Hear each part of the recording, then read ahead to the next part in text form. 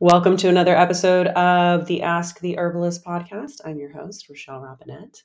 And today I discussed the power of holistic health, the power of herbalism, and an example from the community of how a prompt to self-inquire can just break through the confusion of causes and symptoms and treatments.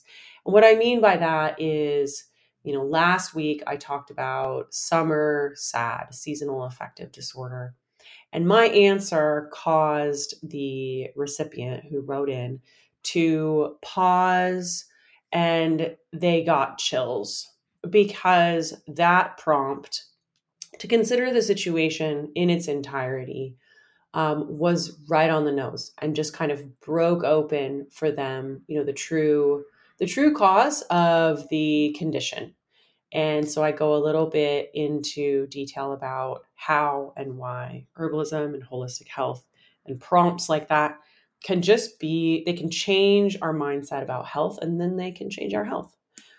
After that, I go into detail about the bean protocol, what it is, what's my take, how do I feel about beans, what are the pros, what are the cons, why do I think people love the bean protocol so much, and whether or not I recommend employing it. And then I touch on parasite cleanses and some herbs that are used in parasite cleanses. And last but not least, I discussed selective deprivation, which is a topic that is very near and dear to me, something that I work on personally all the time. And I think it has enormous implications for our health, mental, physical, and more.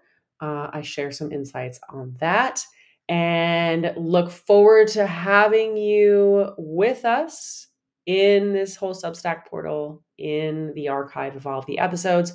In order to join us, you'll need to become a paying subscriber. That is $7 a month or $80 a year. If you do the yearly subscription, you get a discount. And with that, you get access to today's episode, all of the past episodes, audio, video, plus some of my monthly mailings, all of my monthly mailings that are for subscribers only.